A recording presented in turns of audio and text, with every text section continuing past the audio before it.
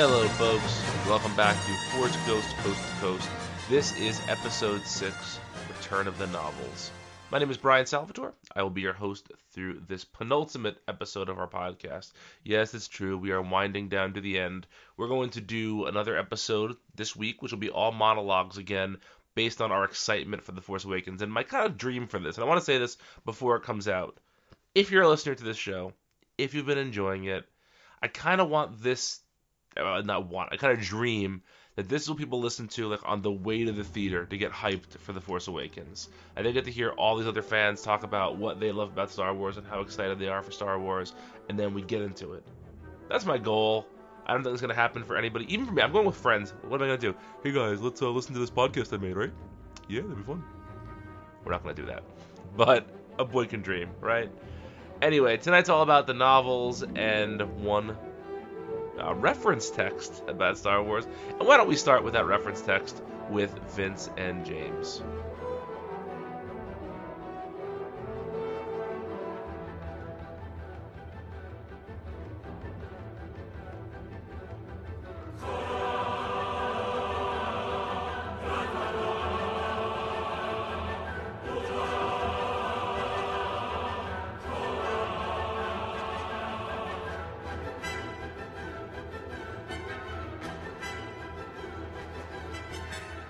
Hey, so this is Vince. I'm here with James, and he and I are. I'm James. That he is James, and we're going to talk about the idea of the Star Wars Encyclopedia. I believe that he and I had different volumes of this thing, but What did you have? I think I had like the DW edition. Is that what it was called? Oh man, I just googled DW and it's clearly not a thing. Isn't DW one of the characters from DuckTales or? From Arthur, you freaking Generation Xer. Oh no, DW was Darkwing Duck. So we're off to a stellar start here, staying on topic. No, I remember my encyclopedia, my Star Wars encyclopedia, as I have described on this podcast, is like my gateway into Star Wars. Yeah. Because I like didn't really read the movies. I just read like the recaps in the books, and I was like, this is so cool because it would put it in context with like Knights of the Old Republic and the holiday special and everything else. So I was like, what a cool little fanciful world. Yeah, really. Like everything was like cross-referenced and like it really was taking all these myriad things and putting them together in one bigger thing that kind of made sense for the most part. You could really like just get like all like the themes and stuff just from this book.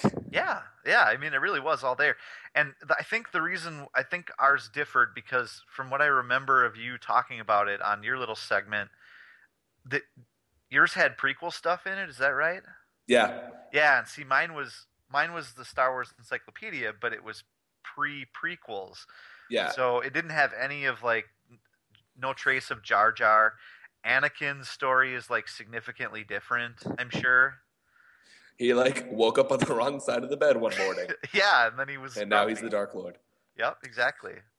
Mine like had literally everything.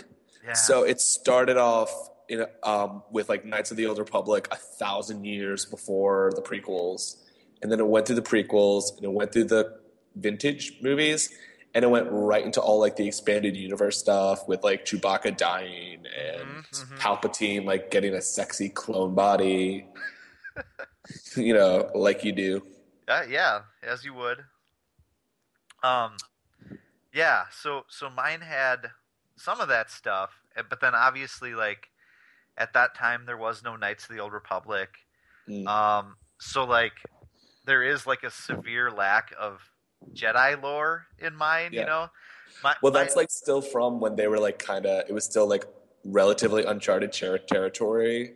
Yeah. Where, like, they had the movies, and then people at Marvel would be like, I don't know what the fuck to... If you put in a rabbit like Han Solo, will anyone notice? It's not like this is going to be a big deal. And then, like, 30 years later... a drunk 20-year-old is on a podcast and making fun of them for making a rabbit Star Wars character. Exactly. Yeah, so my version of the encyclopedia is mostly filled with like aliens that had literally 5 seconds of screen time, Oh, and like Bosk? like Bosk, exactly like Bosk, like the dude whose head is shaped like a squid. Oh yeah, that one. Um, yeah, whatever his name was. Um, like I'm pretty sure there's an entry for the medical droid that saves Luke after like attaches Luke's hand or whatever happens, after or the robot hand. Um, Bib Fortuna has like 4 pages of story for some reason. um, it's just I remember as a kid reading this and thinking like Admiral Akbar had 5 lines in Return of the Jedi. Why does he have 4 pages of story in I this think thing? that's like such an innocent time in media where like you didn't really get any spin-offs or anything, so you only for like 30 years would just have these 3 movies, and so you had to like do what like you could with it. Yeah, It's like when you just get like action figures as a kid, and it's like it's up to you just like to like bang them around however you want. But now like kids have like Skylander toys where like it's a toy, but it's also like just a video game. You just have video games that are like all put out there for you. totally. So there's like this like so somewhere in like 1982, there's just like this 6-year-old who's like watched Star Wars like 7 times and is trying to like come up with new stuff. So he's like, "What's that Bosk guy in the background? What's the dinosaur man doing?" And he just like looks at a wall, just imagines, and he ends up writing Knights of the Old Republic. Yeah, yeah, Yeah, exactly. I feel like Um, now if you try to get like extra info on like background characters and movies and stuff, like you're really just gonna find fan fiction. yes, that's a very good point. That's very much what a lot of this feels like. Like of course there's a female and a male um, offspring of Han Solo, and of course they're like basically younger versions. It feels very much like, oh, this is Han Solo fan fiction. Mm. With there's like the tsundere son and like, you know what I'm saying? Yeah, there's like so many expanded universe stuff where it's very clearly writers just wanting to work with like their favorite characters. Yep, yep. Which is why I really like Knights of the Old Republic, because BioWare was just like handed the Star Wars prequels and they were like, no, Yeah. no, we're BioWare. Bye. Bye. Is there any way we could literally start 1,000 years earlier than that? That seems a little extreme. I don't know if you got you can play with Darth Vader. No, just, we don't give a shit. Yep. We're BioWare. So your encyclopedia had those. That's awesome that it had those games in it. Yeah, I think my encyclopedia was like a series of encyclopedias, because I remember it's like this. It was like this encyclopedia series that would like have every thing for a thing. That doesn't sound like it makes sense, but they had. I remember they had an edition for the Incredible Hulk, which made me love the Incredible Hulk.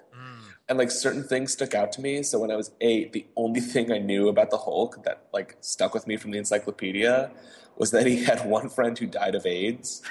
Okay, And I'm not laughing at that. I swear. no, like when I was 8, that was like one thing I could name off the top of my head about Hulk.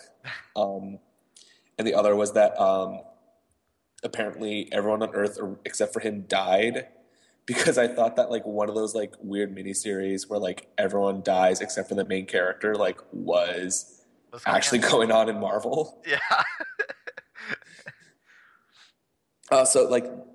This encyclopedia series, which I cannot for the life of me find any information on. DK Books.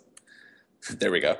DK Books like would do encyclopedias where like they just took everything written about something and just do it for Star Wars or Star Trek or Star Wars or Star Balls.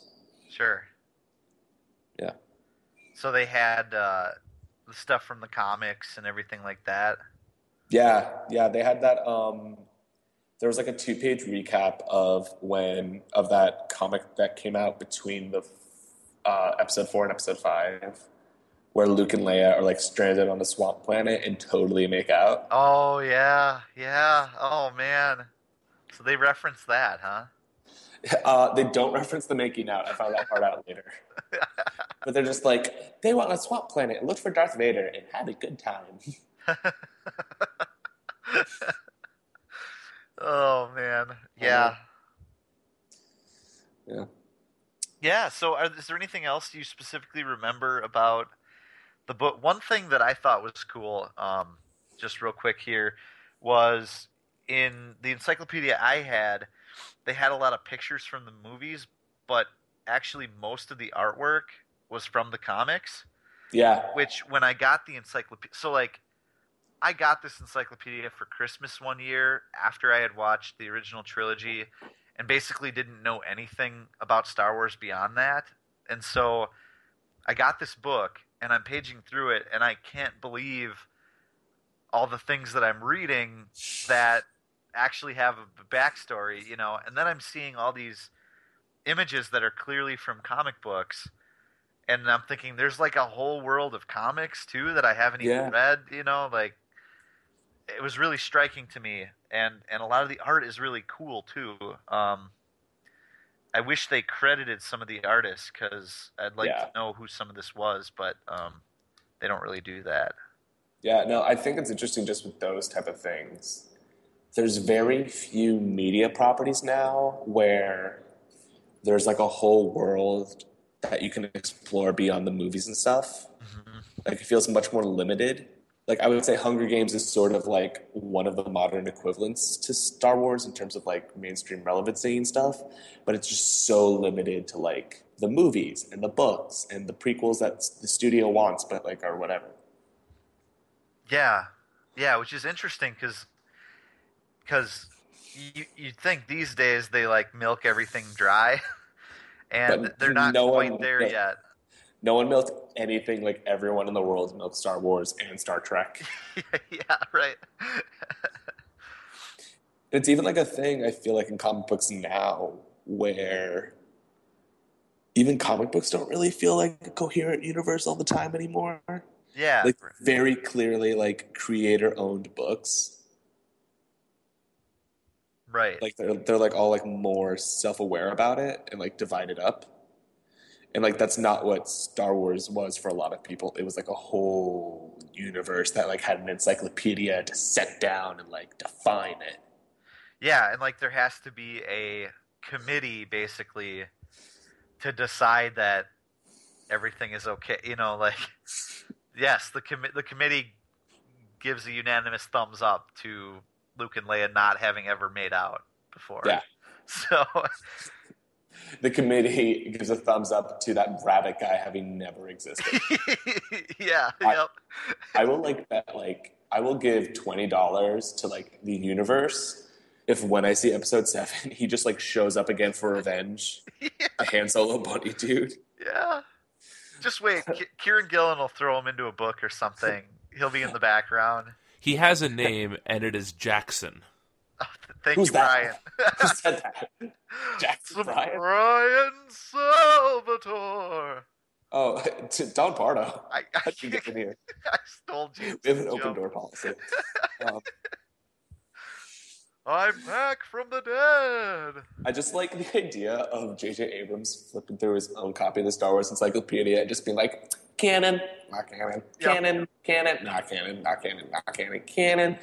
Like, he's barely looking. And he's just ripping out anything with the prequels and tossing them across. Yeah, eating them, basically.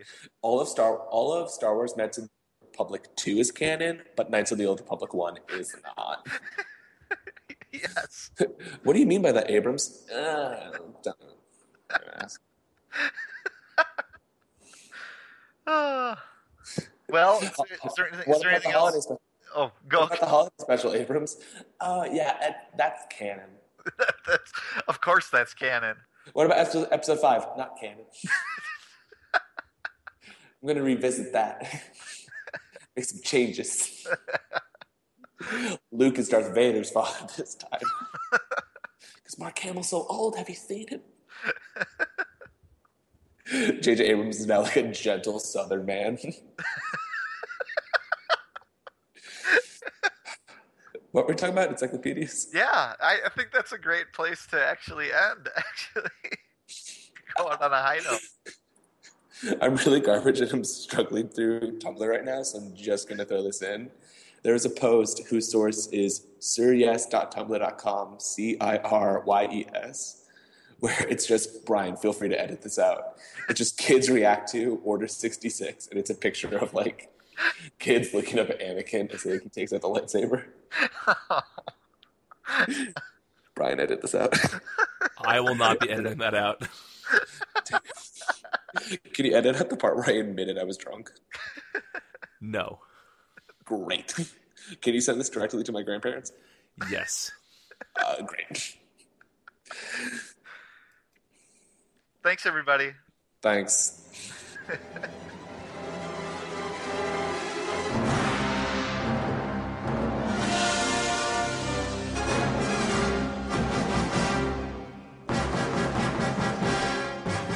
I am joined tonight by my friend Zach Wilkerson, and we're going to talk about a series of books known as the Thrawn Trilogy. So, I read these books a long time ago, but Zach, you just read them. So why don't you give us like a 30-second sort of overview of the type of story it is, when it takes place, and maybe some of the big players in it. Okay. Well, it is the follow-up to Return of the Jedi. It starts about 5 years after the end of Return of the Jedi, and it features all of the big original trilogy characters. And they're kind of just dealing with the aftermath of the war with the Empire. It doesn't wrap up quite as nicely as you would have expected at the end of Jedi. The Empire is still a present danger, and even more so with the introduction of a Grand Admiral, who apparently the Grand Admirals were the best of the best in the Imperial Army, and this one is a secret admiral that no one really knew existed, and he's the titular Thrawn, and he kind of just causes trouble for the heroes. That's a pretty succinct description. So the first novel in this series, Heir to the Empire, came out in 1991. And so that was 8 years after Return of the Jedi? Yes. And, it takes place a little bit, it's not quite in real time, but it's almost in real time. You kind of felt like, at least when I read the books not long after this. I believe I read the first one in the spring of 94, if I'm not mistaken. Mm-hmm. So when I was reading this, it wasn't hard to picture the actors from the films in their roles aging in real time, which as a kid I think was very helpful. Actually, it felt contemporary in a way that I guess a lot of sort of extended universe stuff probably can't feel. Right. Especially not now, but it did then.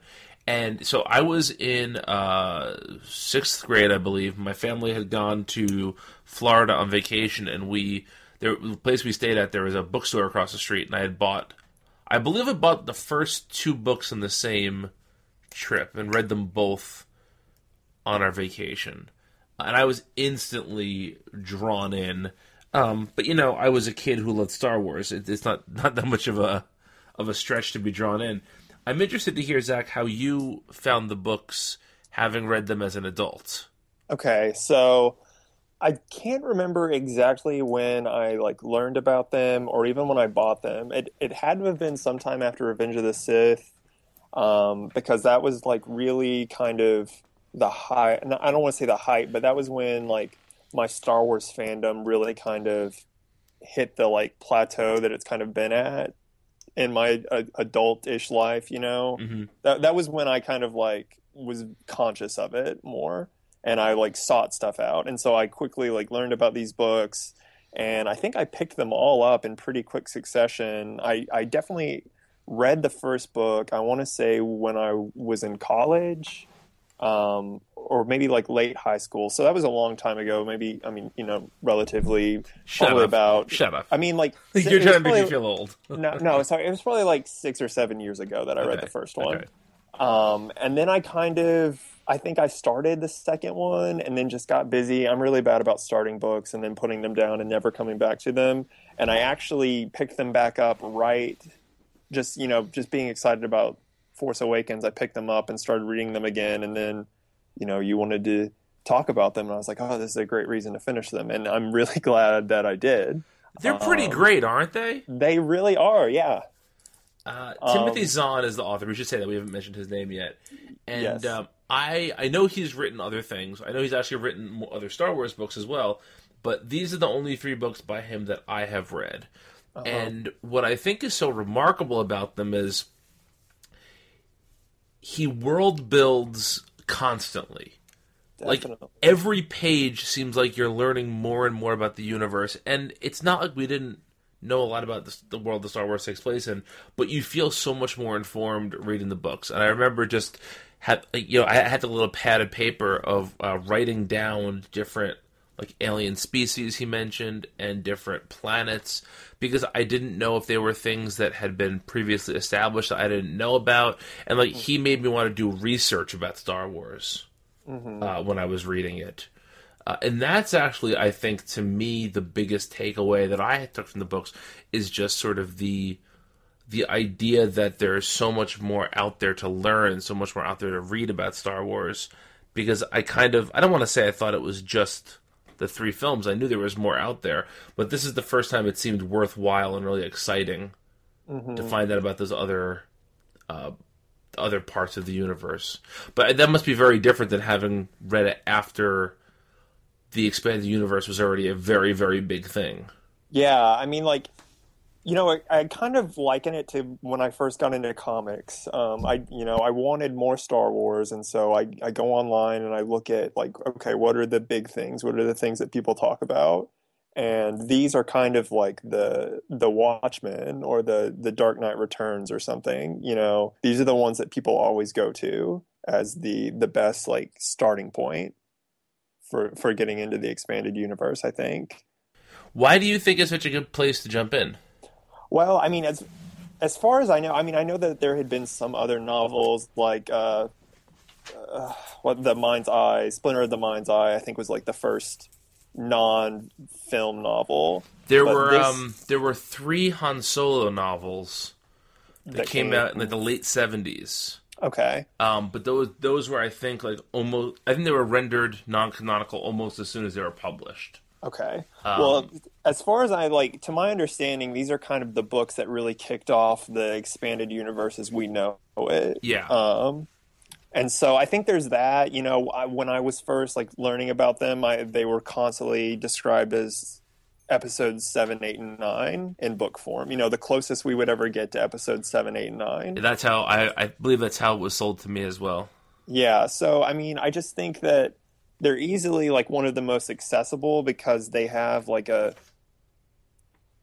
clear foundation and a really easy premise to pick up. It's not and plus there's something comforting about knowing it's a trilogy, it's a self-contained story. Mm-hmm. I don't know, there's just something about them. And then they feel like Star Wars. Yes, Would they you do. agree? Yeah, I don't know what it is about it that makes it feel like Star Wars, but it does. I mean, I've read some Star Wars things that the author maybe just doesn't get the voices for the characters down right. They'll say things that doesn't sound like something the character would say. But I would say that Zahn has at least the big 3, Luke, Han, and Leia. He has them down. Absolutely. Nearly to a T. There were only a handful of times when maybe a character would say something that it would kind of shake me out of the story. Oh, would they really say that? Does that really sound like them? It was rare.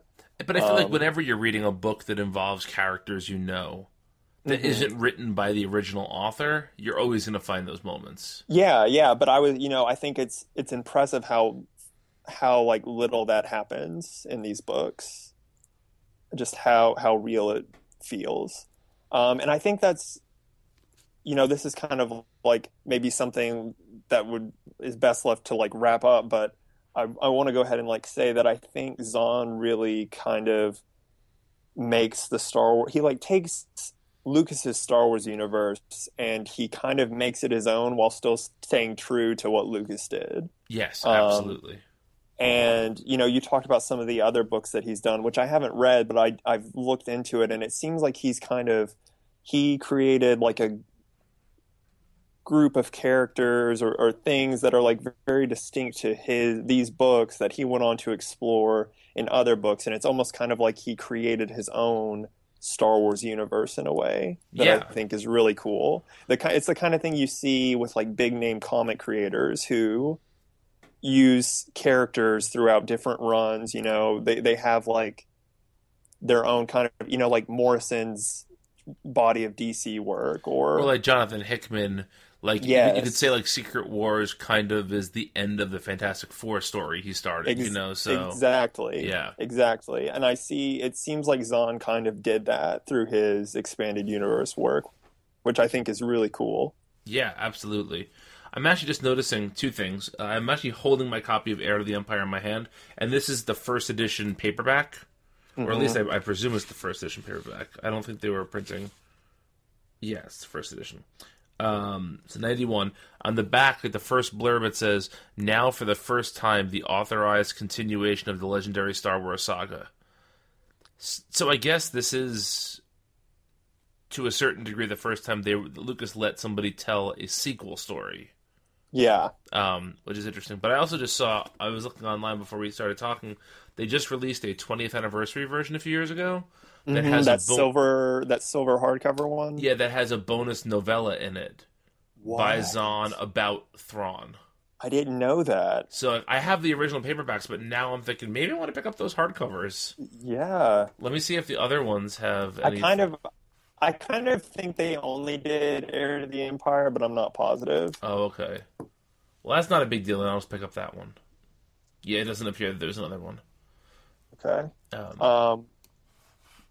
But yeah, I think,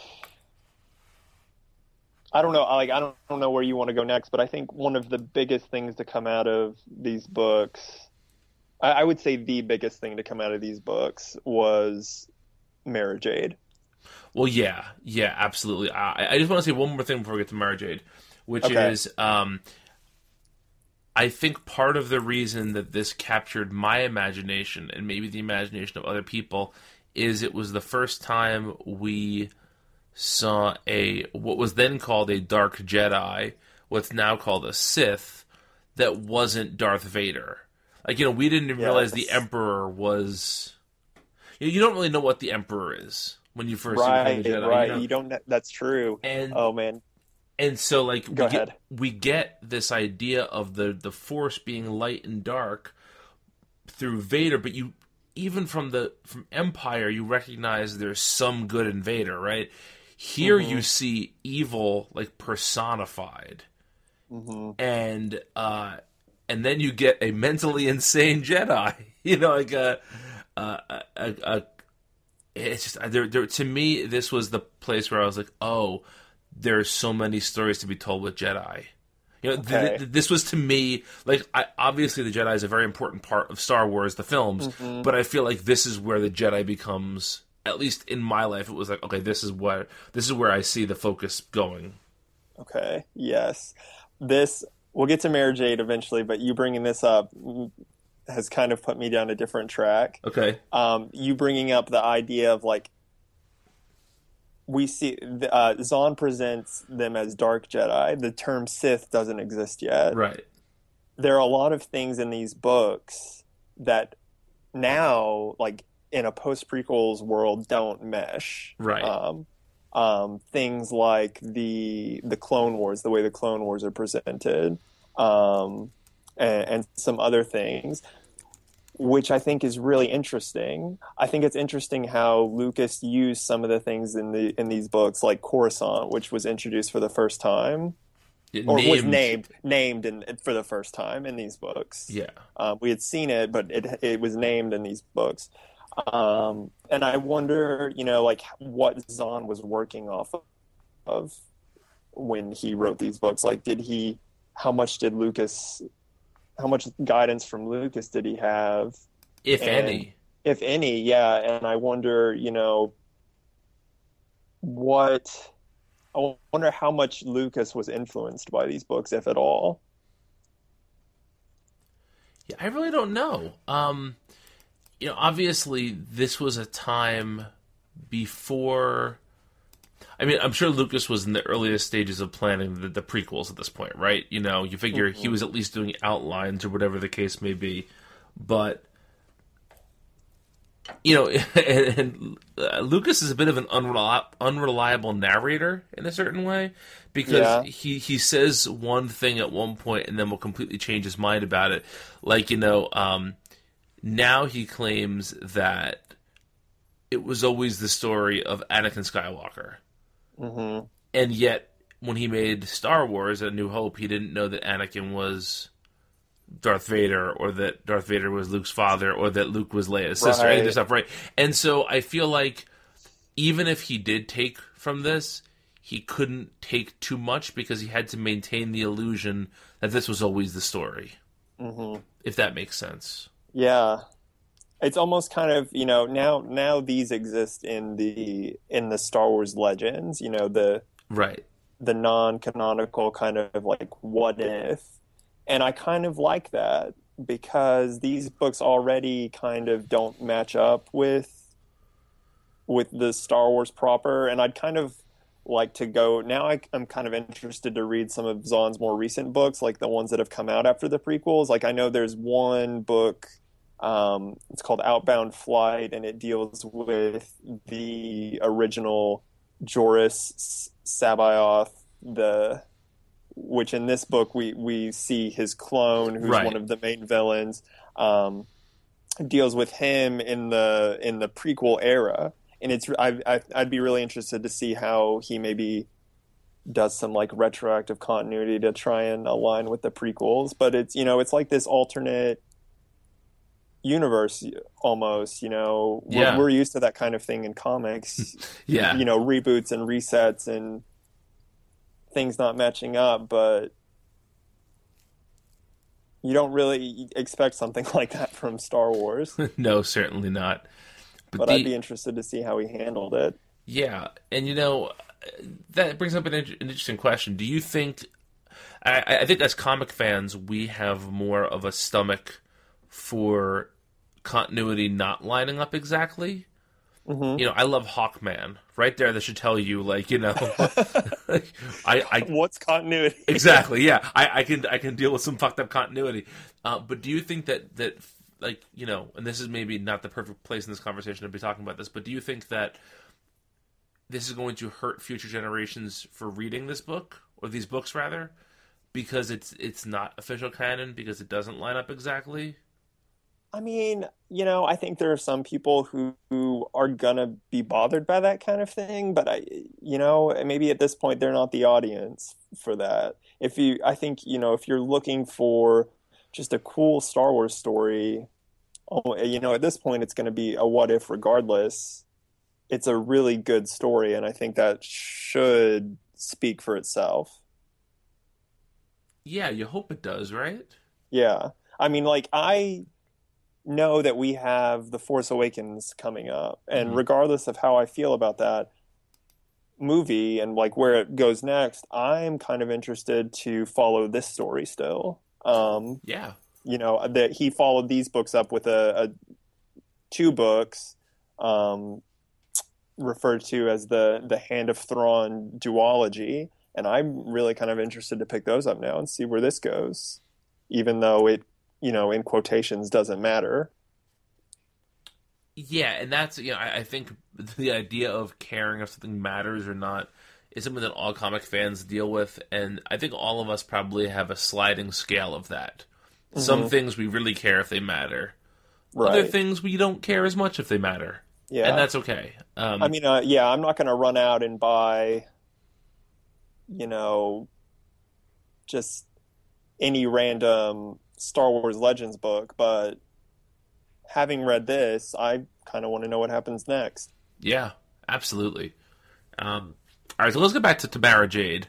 Okay. So, for those that don't know, she is a character that is so popular that she actually shows up in one of the special editions.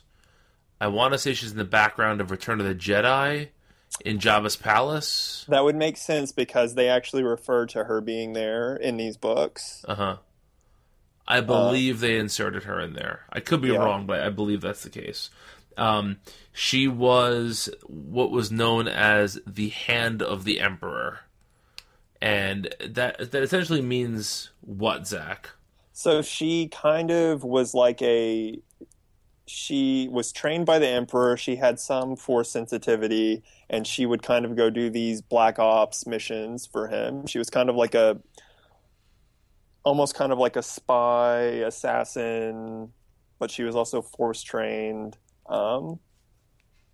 She did secret things for the Emperor, and I think, as far as I can tell, she was kind of unknown even in most of the only by like the higher up Imperial agents.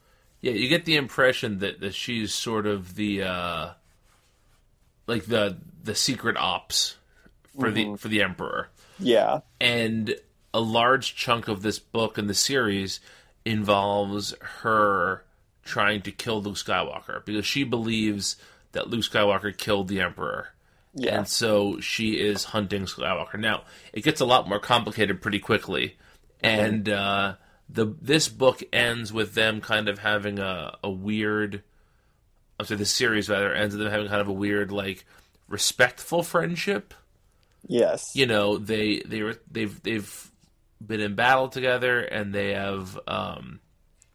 they've grown to respect each other, but they're certainly not comfortable yet.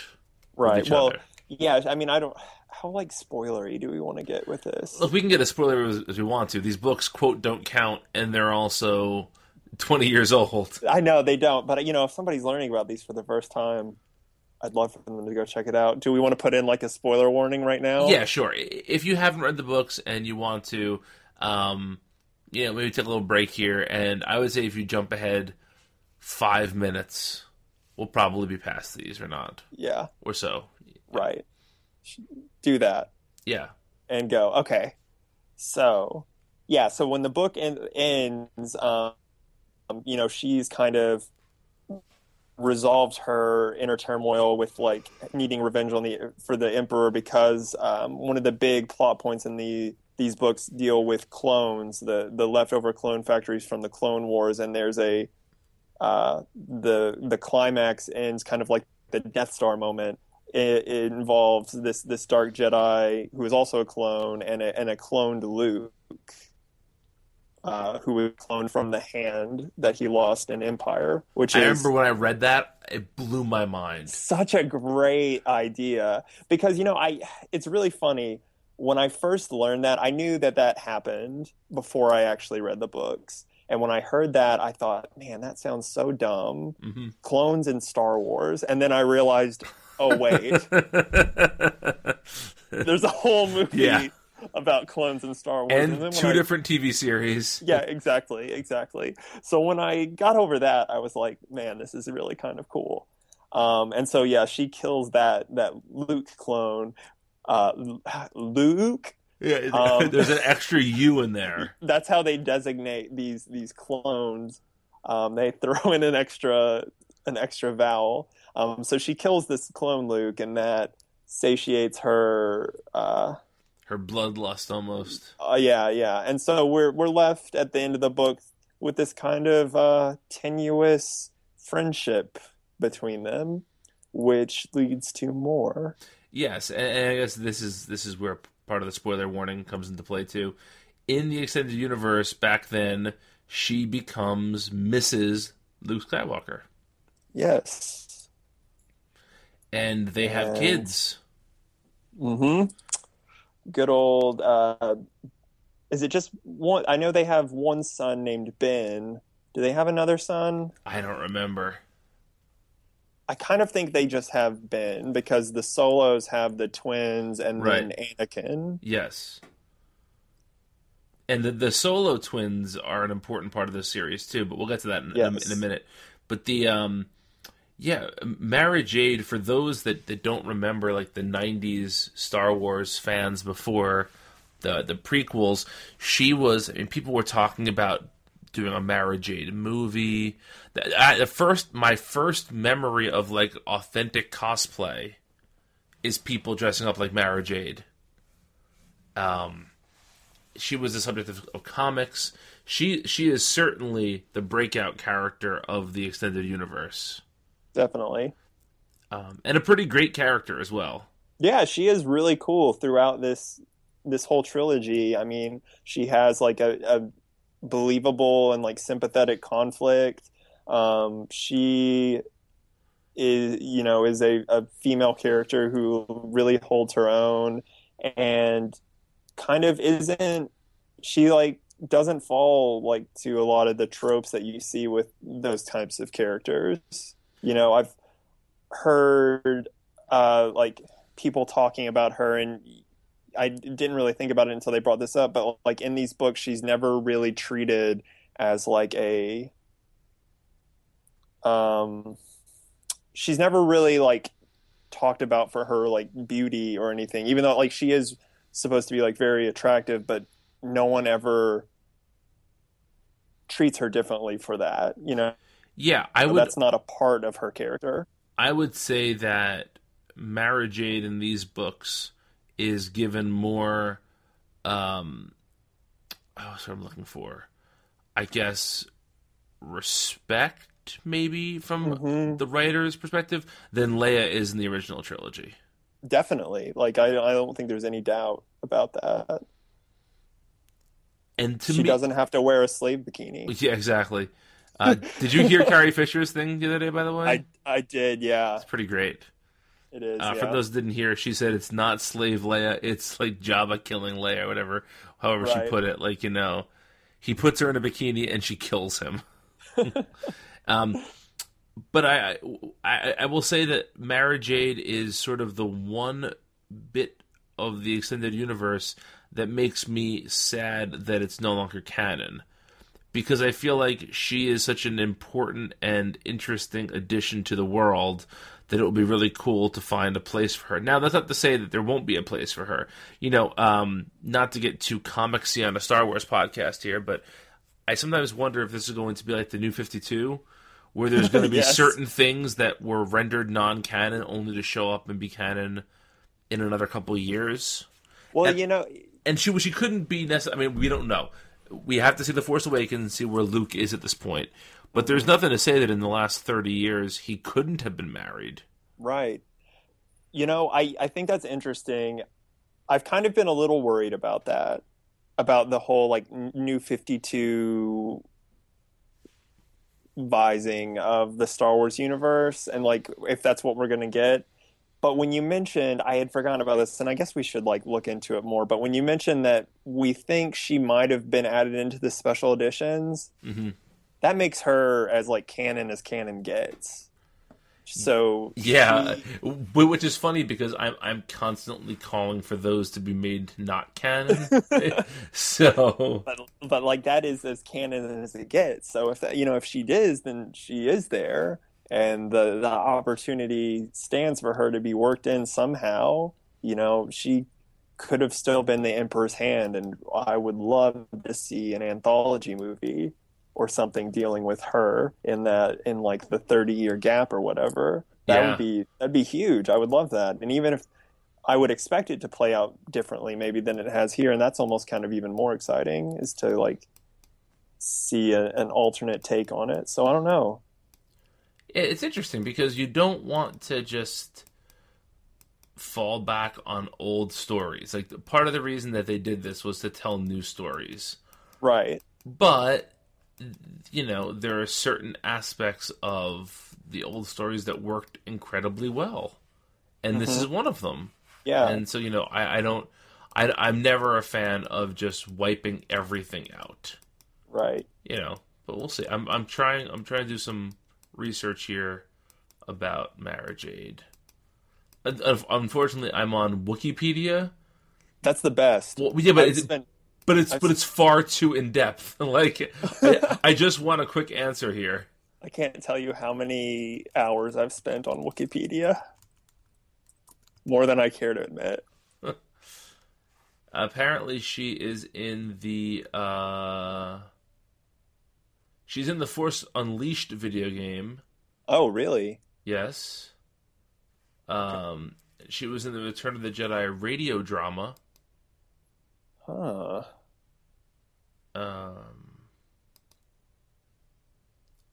I guess I was wrong. I thought maybe there was a rumor at the time she was going to be in. I really thought that she had gotten placed in one of the films. Let's talk about. We can like maybe edit this. Oh, wait a second. Hang on. It looks like there's a couple different videos on YouTube that say Mara Jade in the special editions. But is that... No. I think those are just fans making them. Yeah, I think she's been in maybe like... Okay, yeah, here I found like there's an image. I think maybe... Maybe it's uncredited. Yeah,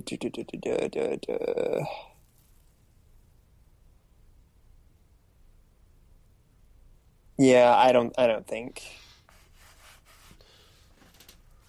Yeah, I think I was mistaken there. Yeah, me Sorry, too. folks. I really thought that too. Man, bummer. Yeah, that's a missed opportunity. But still, maybe the next special edition. I guess we won't be getting those anymore since Lucas doesn't have control of them, but... That would be like a huge middle finger. The J.J. Abrams version exactly. of the originals and the prequels. Wouldn't that be something? I don't know if the prequels could be special editioned. You'd almost have to go out and film sets and then put the sets in the background. That'd be pretty cool if they went that far. Yeah. But yeah, I don't know. I would love to see more of Mara Jade in the films. I think that's a character that deserves to live on. Agreed. But I guess the other big character that came out of this was Thrawn himself. Right. Who, spoiler, doesn't actually make it out of the books, but I think he makes a pretty large impact as a character and probably one of the best villains to come out of the expanded universe. I would say one of the best villains come out of Star Wars, period. Yeah. I mean, the Emperor and Darth Vader have clear motive and etc. I almost none of the villains in the prequels have as clear of a motive or as fully developed of a character as Thrawn does. Mm-hmm. Now, there are a few times with Thrawn where, so Thrawn's whole thing is that he can learn pretty much anything he needs to about his enemy by looking at their art. And sometimes this leads to some absolutely superhuman leaps of logic that lead him to victory. And there's a character named Pelion, who's kind of his right-hand man, who to my understanding, actually goes on to become a fairly big character in later books as well. But I'm not sure. But he, in these books, his job is basically their conversations kind of go like this. Thrawn will say something that sounds outlandish. Pelion will doubt him.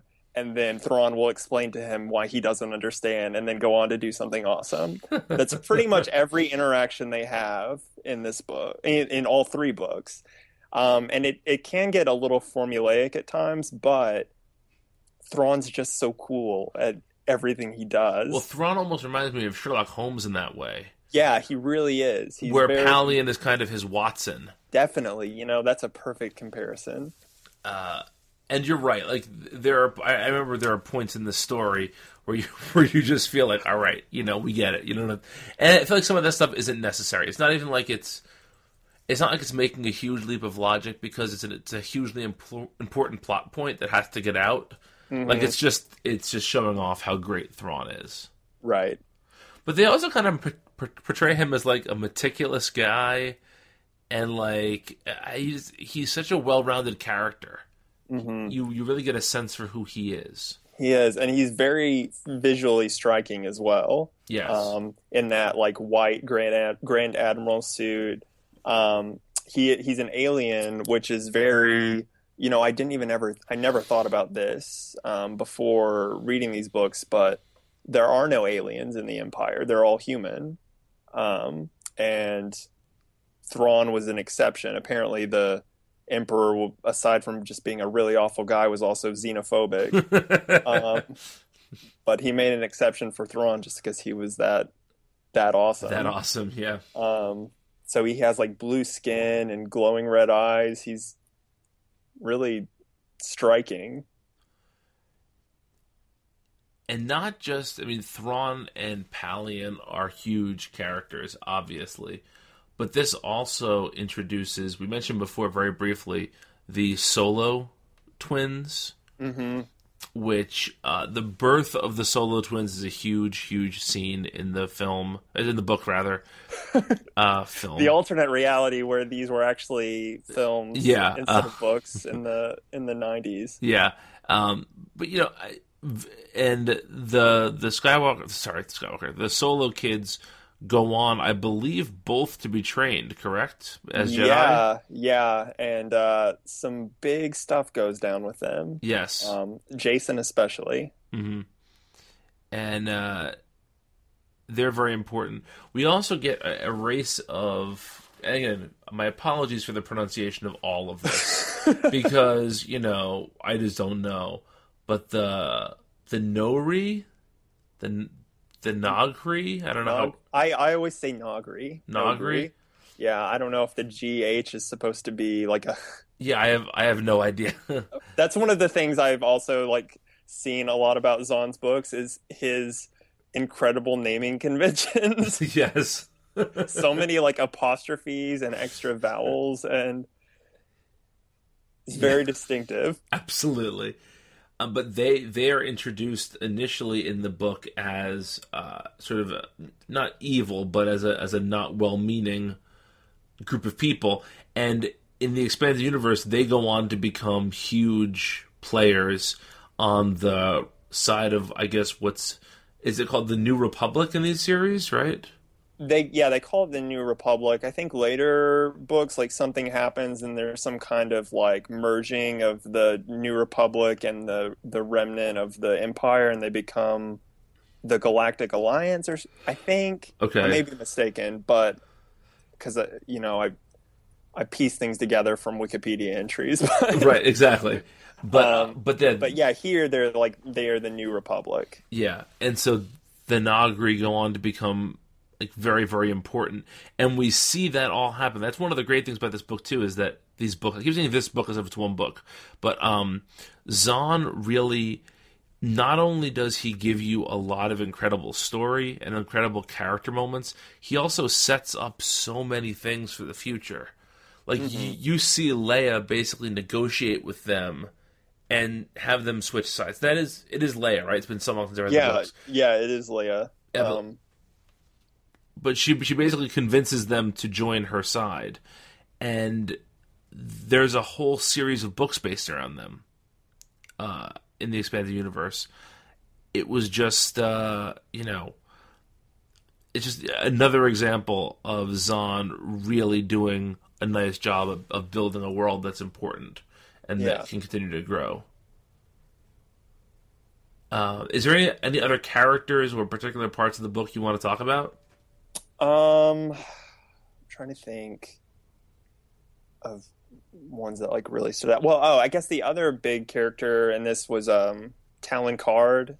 Yes, a kind of Han Solo-esque smuggler who has a character arc pretty similar to Han in the original trilogy. He starts off as this smuggler, kind of out for his own interests, and he gets pulled into this war.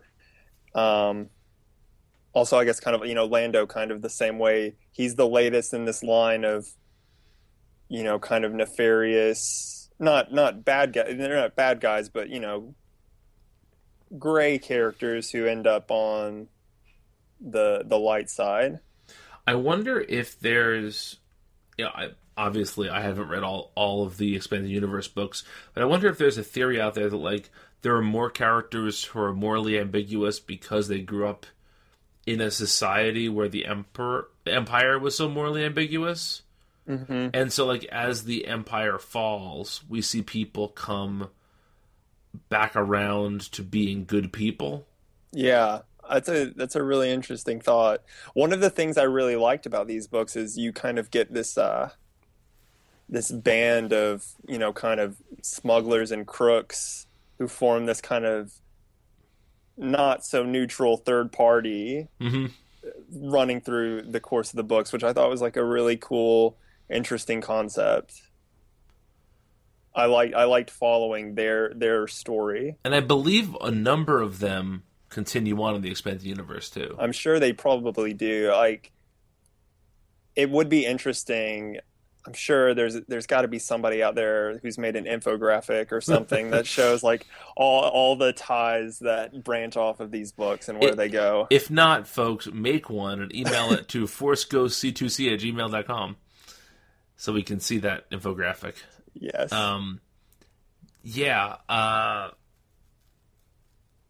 Card is a big, and it's funny. We thought we were just praising Zahn's naming skills, and Card is probably his least creative one, especially because his ship name is a pun. What is it? It's the Wild Card. The Wild Card, yeah. It's the least impressive of the names given out, certainly. But I think we've kind of covered all of the big characters. What I forgot about these books, and going back and reading up a little, I read a couple of chapters of each one, and I was perusing some stuff on Wikipedia. I forgot just how much happens in each book. So much. It's amazing. Like, you compare them to like one of the original Star Wars films, which, a lot happens, but not nearly the same. Exactly. These are dense books. I would say that there are more action set pieces in one of these books than in the entire trilogy. Definitely. And, I noticed it especially in the second book. Oh, that it's nonstop. Well, yeah, there would be moments when I would expect, something big would happen, or there would be a big revelation, and in any other story you would expect some kind of like decompressed follow-up to that, but Zahn would just jump to the aftermath. Like, there would be like whole battles that would happen in the space between pages, and you would be just instantly brought up into the aftermath just because of like how much was going on, and it still didn't you didn't feel like you were missing out on things just because so much was going on anyway. Yeah, I think it's I think in a lot of ways the books take their cues from Lucas, because if you think about the original trilogy, like for instance, we talked about the clones so much tonight. The Clone Wars is mentioned once in the prequels. Luke, I guess twice. Leia says in her message to Obi-Wan that you fought with my father in the Clone Wars. And then Luke says to Obi-Wan, you fought in the Clone Wars? And that's about it. Yeah. And we've extrapolated so much from that. And there's a bunch of moments like that in these books, too, where there's little ideas and seeds planted that clearly other people picked up the slack from it and wrote about later. But also that, like, if you think about the Battle of Endor, when that ends, we get about 30 seconds of Han and Leia talking because she has to let him know that she's not going to wind up leaving with Luke. Other than that, though, there's no real fallout to that battle. Right. We don't get it. Even Jabba's palace, that was probably a more difficult exit than we're shown. Yeah. But it's just we're just kind of big things happen and then we move on. I didn't think about that, but you're right. There is a similarity there. I think one of the coolest things for me in these books was seeing Luke grapple with not really knowing what to do still in being a Jedi. And, at this point, in the time of Star Wars, we still hadn't seen any other Jedi other than Yoda and Obi-Wan and Luke. And you're presented with this Joruus C'baoth, who kind of sets himself up as like Luke's next mentor. Right. And you see Luke grappling with like how different he is from Yoda, and I wonder, like, maybe you can speak to this a little bit more, like at the time, like how did you react to that? Because at that point we didn't really know what a Jedi was. Yeah, that's a really interesting question.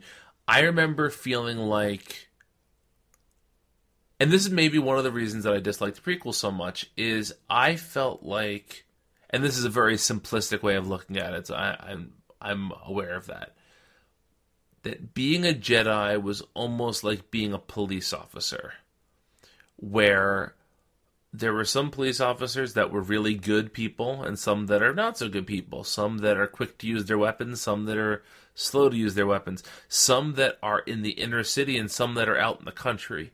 And so because if you look at Yoda and even Obi-Wan, they don't appear similar at all in their style, in their language, and they seem very, very different. And so I feel like it was always kind of presented like there wasn't just one kind of Jedi. And I feel like the prequels, to a certain degree, made us think there was only one kind of Jedi. Yeah, I can see that. And so when you meet the unpronounceable Jedi from these books, it didn't seem all that unusual because, okay, that can be how a Jedi is, yeah. Yeah. I got to the part, there's a part where Luke sees him use Force lightning on somebody, and prior to that point, the only other person we'd seen use Force lightning was the Emperor. Right. And so you think, okay, this guy uses Force lightning. Is that something that like Jedi did? Or is that something that only like bad Jedi do, like the Emperor, and you kind of have to like wrestle with those things, and you have to wonder like what, it's kind of like a question of the nature of the Force and Jedi and whatever, what is it that makes a Jedi, which is something I think that was still not really hammered out at that point. And to be fair, I think that aside from the prequel movies, it still isn't really that hammered out. It still isn't really. I'm still like kind of waiting to see what happens in Force Awakens, to see, I still don't, it's really funny how even after almost 40 years now, since Star Wars started, how much we kind of like still don't really know. I think a lot of times we think we know more than we actually do, just because we're so familiar with everything. Yeah, and I also think that depending on your tastes, you can take on certain aspects as being truth.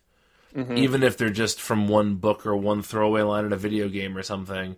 If that sort of lines up with your particular like charism as a fan, you take it as gospel. Yeah. Anything else to add before we close down? I don't guess so. I could talk about these books for a really long time. They're awesome. They're awesome, and you can find them dirt cheap on Amazon. Yes. So if this conversation has piqued your interest in any way, definitely go out and try and find these books. Yeah, and I think, in no way does the upcoming new trilogy lessen their impact or their enjoyability. No, I think in some ways you're going to see, how can I put this in a way that's not going to be insulting to a movie I haven't even seen yet? I feel like it's going to give you an entirely different appreciation for the type of things that can be done in Star Wars movies, and maybe it'll give you a little bit of reason to lament what isn't done in Star Wars movies. I hope that the new movie takes away some of those feelings, but we shall see. Yes. Thanks, Zach. All right, thanks, Brian.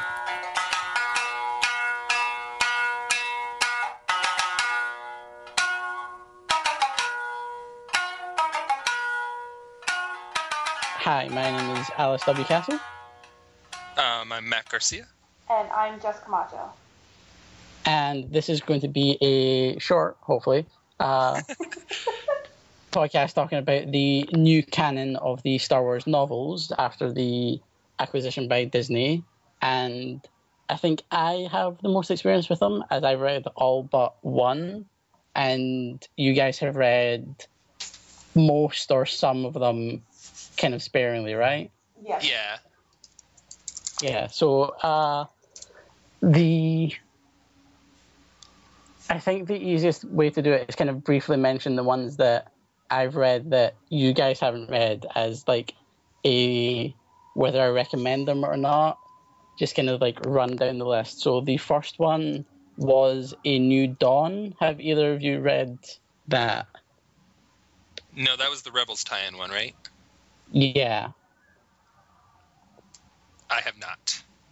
No. So A New Dawn it's actually, I really enjoyed it. I thought it was kind of a good thing of, like, it did what I think you wanted Kanan to be, where it does have that kind of all ages feel to it. It's a bit long for an all ages novel, I'd say. It's like one of the longer Star Wars novels that's come out since then, but it does have that kind of all ages feel, and it's about how Kanan first met Hera, who's the pilot of the Ghost, and kind of their first run-in with the Empire. So, like, again, it's not kind of tie-in where you necessarily need it to enjoy the show, but it does kind of give you a bit more of the backstory of that character. And if you have been watching Rebels, I would definitely recommend it. I think it's been really solid.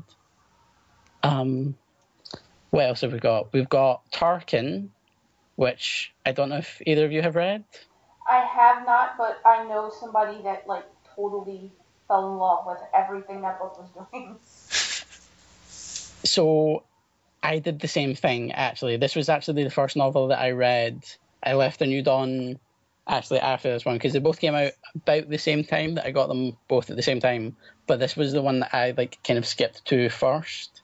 And it's written by James Luceno, who did the Darth Plagueis novel, which is like a Legends novel now, but was a really cool novel that looked at Darth Sidious's like master and how he like helped basically shape the entire like Star Wars universe with his actions of trying to like become the most powerful Sith. And so it's this novel that shows Peter Cushing's character from A New Hope, Grand Moff Tarkin, in a new light, where you get to see his backstory, you get to see the planet he comes from, and like how he built himself up into the position he has in the Empire, while also having the story of him chasing down this like very small band of rebels.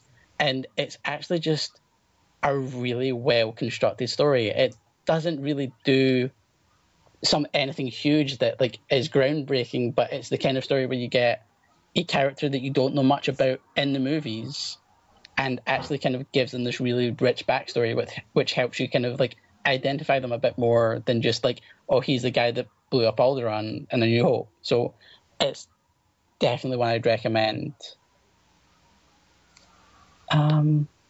This is definitely just turning into a monologue. That's okay. So then let's talk a little bit about Aftermath then, because I also read that. Aftermath. Matt, have you read Aftermath yet? I haven't yet. I'm like 40 on the library list. So Aftermath is I think it's like the first story that came out in the new canon, set after Return of the Jedi, right? Yes. It's like a new trilogy. Yeah, isn't it? it's he's doing Wendig's doing 3 of those, but the other two don't come out till after the movie.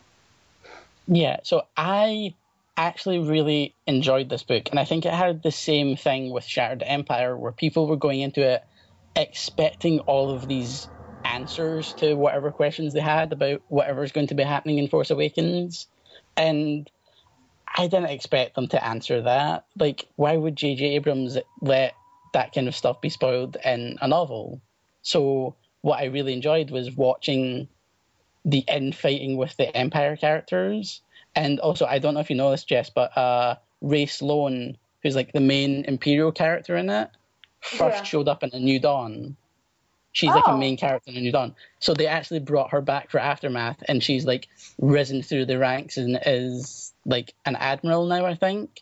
So that was a really cool thing for me to see, is how they like are bringing back these characters within novels by different writers. That's something I thought was really cool. Yeah. You know what I think I really liked about this book? It wasn't because it was kind of because it didn't give you so much about what was going to happen with the new movie. Because I think that's like kind of the unfortunate reality of winning a war, like the war that they won. It's not over just because the two big leaders of this are dead. You know, and I think there's so much more room for storytelling right after that time. So I kind of like that this book did that. Yeah, definitely. I think that was something that happened with like the old canon, where a lot of writers just kind of like immediately transitioned to, oh well, everything's peachy keen with the universe now that the Emperor's dead. Yeah, Moffat took over, you know. Yeah, whereas now it's kind of become this thing where like the Alliance does transition into a new republic, but it's still having to fight the remnants of the Empire, where all of these like they're like new Grand Moffs who are trying to like vie for power and trying to take over, and it's really cool to see that kind of like what happens to like an empire where the figurehead dies and everybody's like, oh well, I could be the new empire or new emperor and I could have all the power and I could just murder everyone.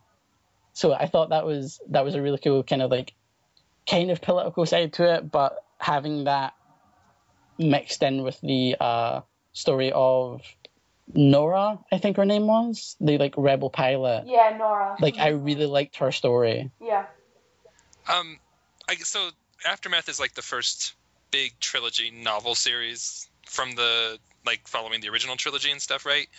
And I guess the most direct parallel would have been like the Thrawn novels by Timothy Zahn. Are there like, do you see like any parallels between the two? Because both of them deal with people trying to rebuild the Empire, and like the Empire's still kind of hanging around just because, you know, because Palpatine's dead doesn't mean that like they're all dead. Yeah, I think it does. I haven't actually read the Thrawn novels because I'm a bad Star Wars fan, but there is, I think, kind of like Thrawn isn't in it, which I was kind of hoping for that reference, but there is a character at the very end who's like an unnamed Imperial Fleet Admiral that you don't find anything about. There's no description of him. He shows up in like an epilogue, and I'm really hoping for a Thrawn reference. I'm like holding out hope that the second novel is just, by the way, Thrawn's back. But I don't know if it will happen. But there is that kind of, it's like watching these like Imperial characters try and like rebuild, but also like take more power for themselves in an opportunistic way that the Alliance doesn't have, where they're just like, we're going to set up the Senate and we're going to like actually like help planets that have like been hurt by the Imperial rule. So you're getting to see the two sides of it, but it's kind of in an abstract way, where the main story is about this like rebel pilot that's stranded on the same planet as these like big Imperial meeting, and she's trying to get off with her son. So there's like an actual personal human story being told within it, which I really appreciated. Yeah. It's not just politics for the sake of politics. Cough, prequel trilogy, cough. How about you, Jess? Do you have any familiarity with the Thrawn books? Because I have actually, those are the only like EU books I did read before they jettisoned it all. I don't, because I'm such a bad Star Wars fan too. I don't think I've read any of the now non-canon novels. I mean, I've seen them, and I know people who read them, but I've never read them. Usually, for my knowledge, I go to my boyfriend. He's like, yeah, I read them all. And I'm like, well, tell me what happened here. So. Yeah, my cousin, he read all the books. He owns every single one. And his heart broke a little bit when he found out none of them mattered anymore. As far as like the new trilogy and the history. He's like, what do you mean it doesn't matter? He's like, you know how much I know? I'm like, well, it doesn't count anymore. I'm sorry. Yeah, I think that was the thing where like, as much as it was easy for us to kind of like get into this new stuff with the clean slate, people who had been like following it since the 70s must have really not liked that change. Yeah, I asked him if he had read Aftermath, like maybe a month after it came out. I was like, have you read it? And he was like, no, I'm not reading those. I'm like, why? And he's like, because they don't, the other stuff doesn't count. He's like, I don't want to learn all this new history. I'm like, you know you're going to do it, so just get it out of the way now. Be a grown up. And he's like, no. So he hasn't read any of the new books yet, which is a shame because I think he'll enjoy the 3 young adult books that all came out together. Yeah, I have read those ones, so if you want to talk about those. Yeah, that's actually a pretty good segment of those, because I think out of all the novels that have come out, those are 3 of my favourites. Oh, they're so much fun. I think they did really well. Yeah, they're so much fun. I think of the 3, even though I love Luke, my favorite was Smuggler's Run. I thought that was so fun. Smuggler's Run was really great. I think that shows... I think we were talking about this a little bit in our comics discussion, too, about Greg Rucka as a strong plotter and, like, character person. And that just having him rely on his prose showcased that a lot. Yeah, because he, if I remember correctly, did actually start off as a novelist before transitioning into comics. So I haven't actually read any of his old novels, but it was good to actually experience his prose side to writing. And I think it definitely worked, especially for a character like Han Solo, who's definitely a very Greg Rucka character, I think. Yeah, I feel like Greg Rucka's based off a lot of his career, like taking Han Solo and putting him in different bodies and being like, yes. So it felt like a really good fit for him. And it was just a really great kind of chase thing. It didn't bite off more than it could chew. It had pretty digestible like stakes and stuff, and you could understand where everything was going. I thought Smuggler's Run was a really fun. And I really liked the ISB agent with the one eye. Yeah, it was a very Greg Rucka female character TM. Yeah, I really thought she was cool. What was her name? Beck. Commander Beck, Alicia Beck, I think it was. Yeah. Alicia Beck, I think. Like, the moment I finished that book, I was like, so when does she get her book? Like, where's that book? I want to read that one. There was a measure of disappointment when I was... Because I think I read Smuggler's Run first, and was that the first one that came out? They all came out. They all came out they together, simultaneously. I think, on Star Wars Day. I think they all came out the same day. But I read Smuggler's Run first as well. Yeah. I did too. Because I didn't think she appeared in the other 2 books, which was a little like, oh, that's a bummer, because she was a pretty badass character. Yeah, I had read Smuggler's Run first, because when I got all 3 of them, the only person I was really familiar with was Greg Rucka. So I was like, I feel like this is a good way to start. I felt like knowing his comic book work, that would have been the best place to start reading the books. And then I just jumped right into the other 2. I was like, no, these are awesome. What about the other 2? I did something very similar. I'm sorry, Alex. As the resident Luke Skywalker is my favorite Star Wars character person, I feel remiss to not mention that Weapon of a Jedi is amazing as a Luke Skywalker novel. I really loved what I think Jason Fry wrote that. Yeah, Jason Fry. Having him go to a planet name that I don't remember. I don't know, Star Wars planet. It's they all turn the same planet eventually. Having him go to that Jedi temple was actually something I thought was really cool, and having him connect to the old Jedi Order in that way, and have even though there's no actual Jedi there, having those little probe droids to help teach him using a lightsaber was a really cool thing to read. Even though if it was 90% of the story, there was 4 chapters in a row of him just fighting these little droids. It kind of got a bit much, but yeah. When we were talking about Star Wars in our last podcast too, and we talked about how Jason Aaron got C-3PO down, I felt like it was the opposite for this book, because 3PO was super whiny in this one. Yeah. And that really kind of soured me. I'm like, oh my god, 3PO, just shut up on this one, please. Yeah, that's the thing about C-3PO. I mean, he's annoying, but he's not whiny. You don't want him to never be in your book. Like, he's part of the team, and he's sometimes funny in his own really annoying way, but if he's not supposed to be somebody you hate, really. Right. And then the one thing that I'm actually, before we move on, the one thing I'm actually very interested in is there's the character in Weapon of Jedi, the smuggler, who's like the guide that Luke has going into the temple. I don't remember his name off the top of my head. The guy that he fights at the end. Yeah, he had like the vibro sword or something, right? Yeah. What's really interesting to me is that he's called the Scavenger, and there's a chapter called the Scavenger's Staff. And in The Force Awakens, Rey has that staff that she carries all around, and she's been referred to as a scavenger. And I wonder if that's a connection, maybe, if that's what her staff is. They're making a big deal about them having clues to Force Awakens in the book. Mm-hmm. Right? So I could see the that. staff is like on the poster with her. She's like holding the staff in the poster, so I know there's maybe that like trailer shot of her like jumping on the ships and like grabbing it to smack somebody or whatever. Yeah, so I think maybe that's a link to that. But yeah, it's like a small thing. Something I noticed when I was reading it. I didn't, so that was a good observation. Yeah. Yeah, do you want to move on to Moving Target? Conveniently named.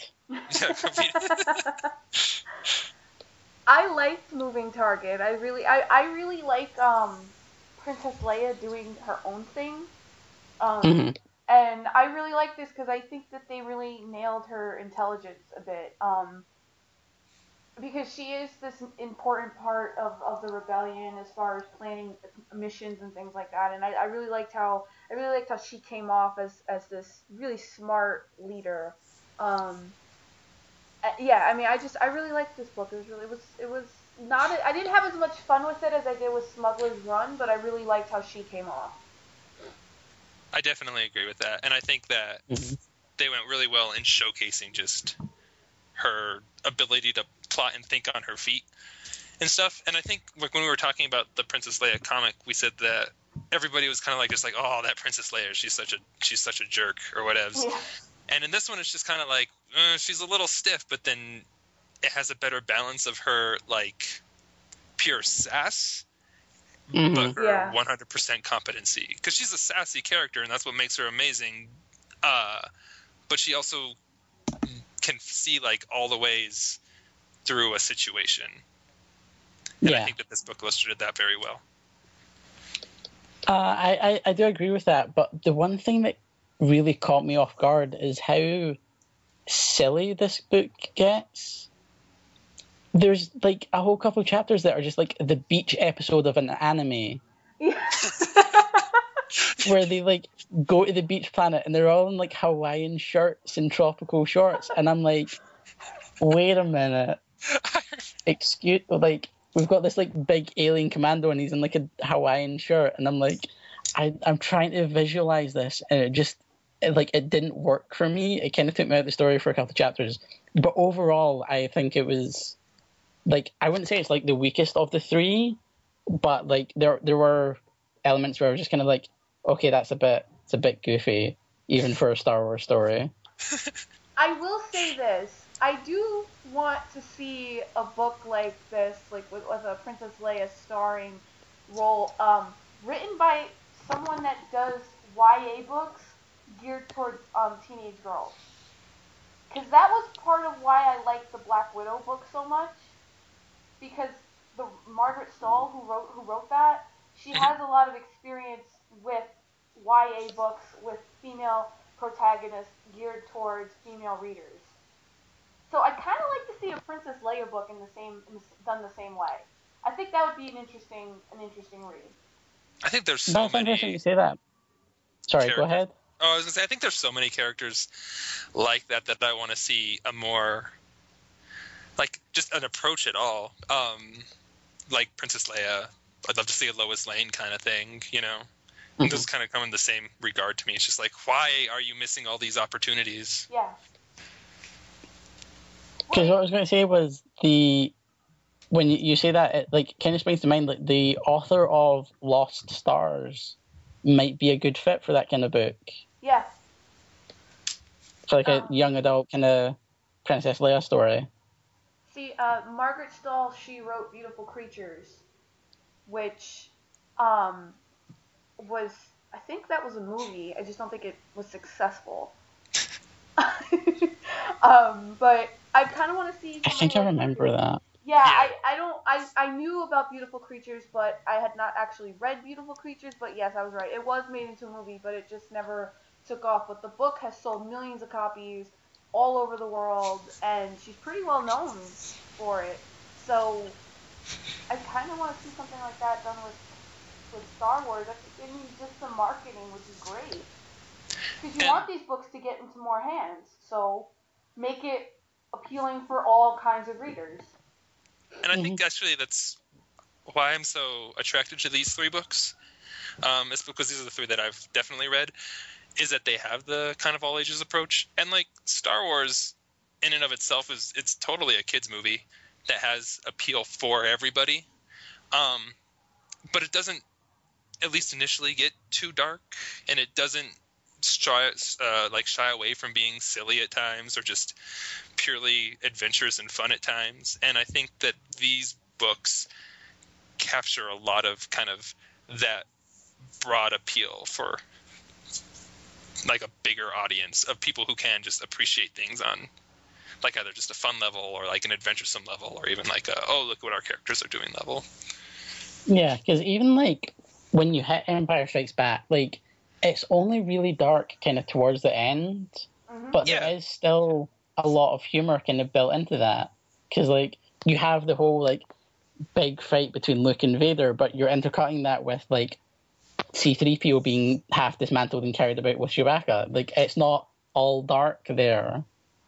I think the darkest moment of that movie would probably be Han getting frozen.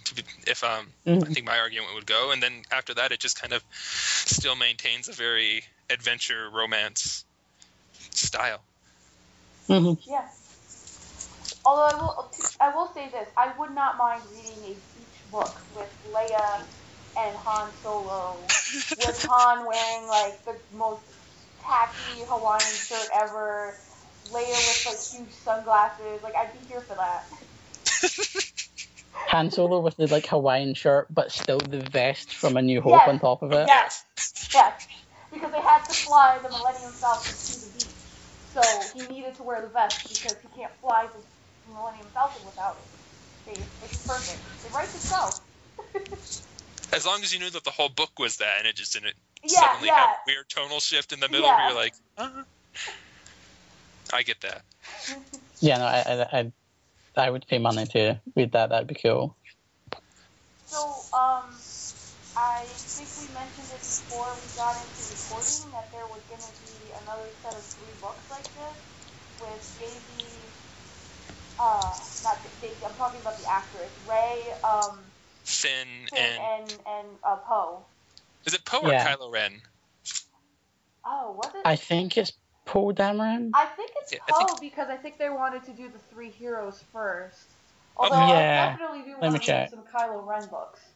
I think it's actually one book, but it's 3 stories inside it. It looks like it's an anthology of Finn, Rey, and Poe Dameron that's coming out the same day as the film, actually. Oh, wow. Greg Rucka's doing all these ones, or doing this book again, isn't he?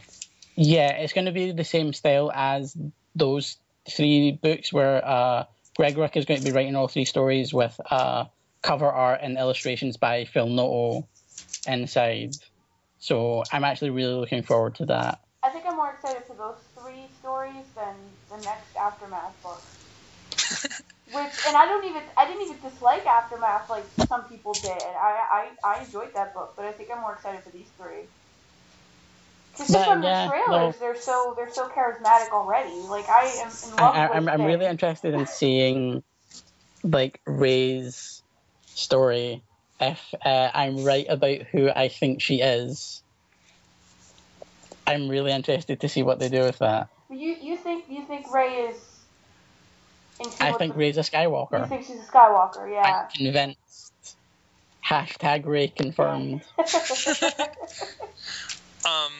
One more thought on these 3 books, or one more question for these 3 books. What did you guys think of what did you think of the beginning and ending, the bookends taking place during kind of Force Awakens times with the Resistance? I thought that was a really smart move.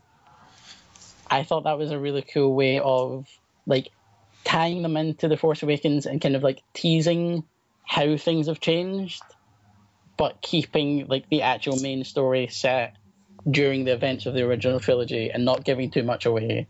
I think they did a really, really good job with that. Yeah, I really like where Leia's story is, because she's telling this story because something else is happening. Like, she's recounting this story because, once again, there's war, and so she's dealing with all the stuff that happened in the past and what kind of sacrifices people are going to have to make. And so I thought I thought those epilogues and prologues were wonderful. I thought that was great. Because it can't give away too much yet. We gotta wait another month, and then we'll get everything. It'd be crazy. Yeah. Then you go back and you'd be like, oh, I see what they were referencing. Yeah. Yeah, because the one that I thought was kind of cool was the guy that Han and Chewbacca are like rescuing in Smuggler's Return shows up in Moving Target. Right. Like in the bookends, he's like a general with like what is, I guess, now the Resistance. I thought that was a cool way of like tying them in together, and I'm really interested to see if he like shows up in the film at all. That would be cool. I remember about those ones too. Luke Skywalker's not in his book. Like, it's being narrated from C-3PO and like some random pilot, I think, to keep this mystery of the Skywalker going. Like, we're not allowed to know where Luke Skywalker is. Yeah. He's probably dead or something. I don't know. At this point, he could be anywhere. He could be like cosplaying as Darth Vader in the background for all we know. I'm trying to think, what haven't we talked about? Well, as far as the books go, and looking at the future of the books, are you at all interested in reading books featuring the original characters but set during this time of, quote, peace, before the new movie takes place, in between episode 6 and episode 6 and this new movie? Are you interested in reading those stories, like just Han, Leia, and their happy little family just kind of flying the Millennium Falcon around space, chilling? I'm interested in a novel about what Luke does between those films. I don't know if I'm interested about Han and Leia. Maybe if it's like how they do with Aftermath, where like Han shows up in like one of the interlude chapters, and we kind of get an idea that he's like still working with the New Republic, but he's still kind of like smuggling on the side. Maybe, but I don't know if I'd read like a full novel of like Leia just pulling a house of cards and being in the New Republic Senate. But I guess it would depend on like how they do it, maybe. Okay. I always feel like the Star Wars books that I'm always most drawn toward and stuff are the ones where they take a different genre and just put the Star Wars characters in them. So I know one of the last ones were like Scoundrels. I think Timothy Zahn wrote that. I don't know if it's part of this Disney one or not, but that was just like a heist. I don't think so. I'm not sure either. I know the one you mean. I'm gonna trust you, Alice, because I figure that you probably know more than I do. But like, I like that it was just the idea of it being a heist thing. Or there was they had that horror one with like Death Troopers or something. Oh yeah, the Star Wars zombie novel.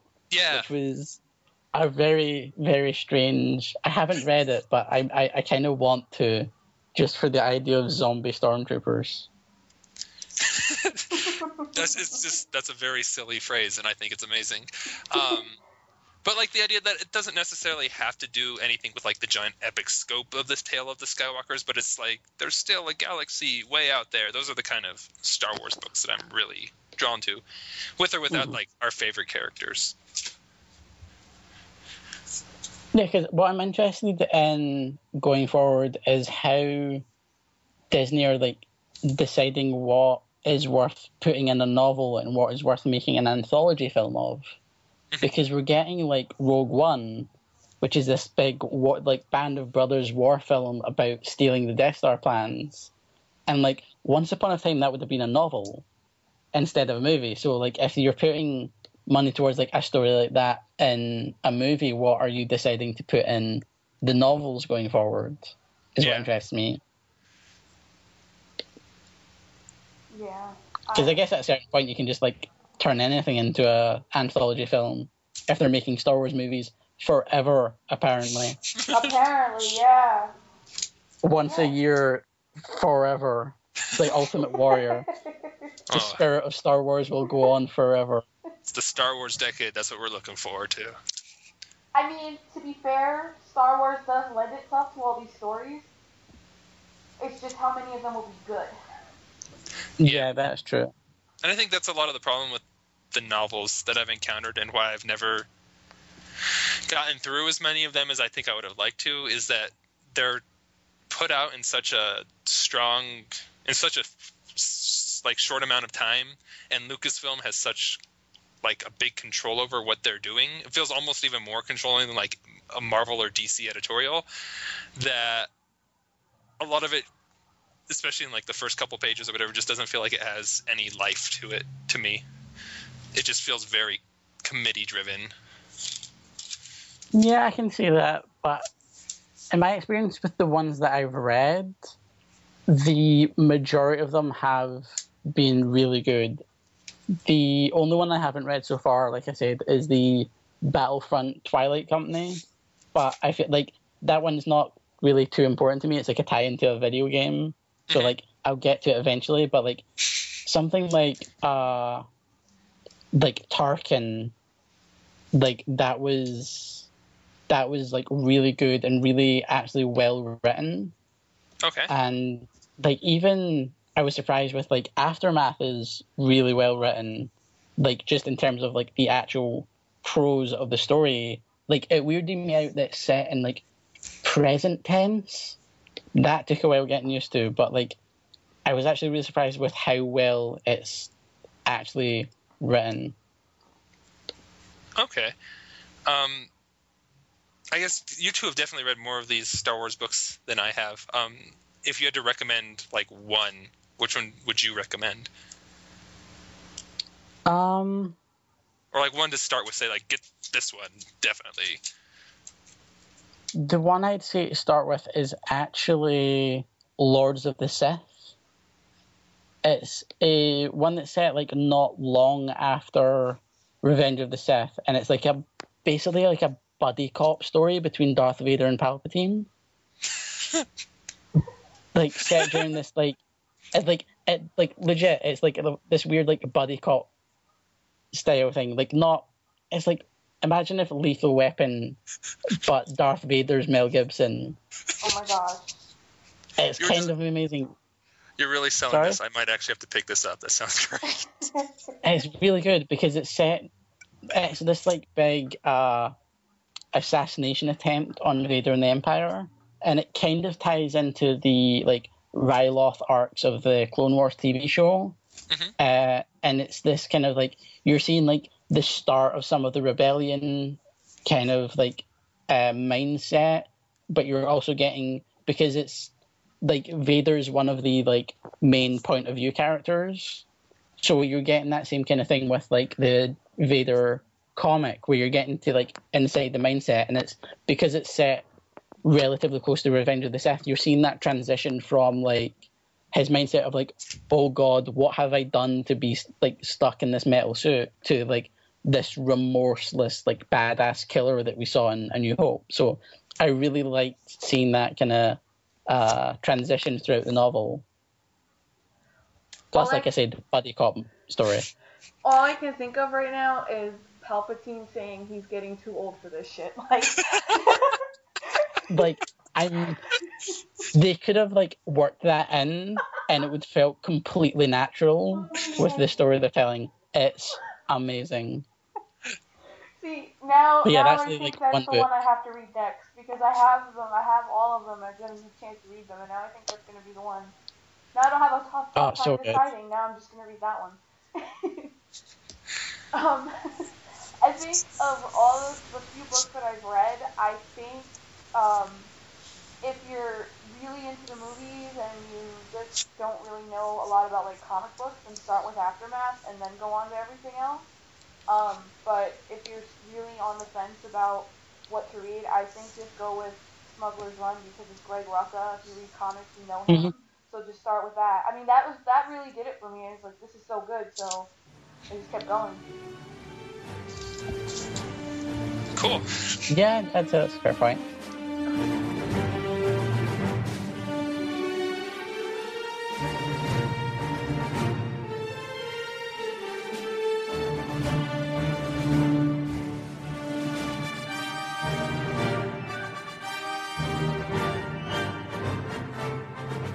Thanks to Matt and Alice and Jess and Zach and Vince and James for joining me on this week's podcast. As always, guys, thank you so much for listening. We are going to keep our hotline open a little bit later. We're going to keep it open for about 2 weeks and then put together an episode that will be all of our initial reactions to The Force Awakens, both Multiversity staff and our listeners. So please call in 973-913-4627. You can also email the show, forceghostc2c@gmail.com, or tweet at us at forceghostc2c. We're going to be back with our last episode, our last regular episode, at least for now. There's talk about doing this more frequently, but for now it's going to be, 7 parts, and we're done, and that's that. But we hope you guys have enjoyed it. We hope you keep listening to other Multiversity products. And please check out multiversitycomics.com for all your Multiversity needs. If you like our podcasts, me, Vince, and Zach do one called the DC3 Cast. Greg Matasevich and our editor Mike Romeo do a podcast called Robots from Tomorrow. And our pal Chris Thompson, who's been on a few episodes here, he does a podcast called Orbital in Conversation. Both Robots from Tomorrow and Orbital in Conversation are fantastic. I am less bullish on the DC3 cast only because you have to listen to me talk for a good portion of it. But Vince and Zach are brilliant, so it's worth listening to for just those guys. We are going to wrap things up today with a monologue by our pal Zach, who you heard earlier today. Zach has a theory he wants to share. And until next time, may the Force be with you.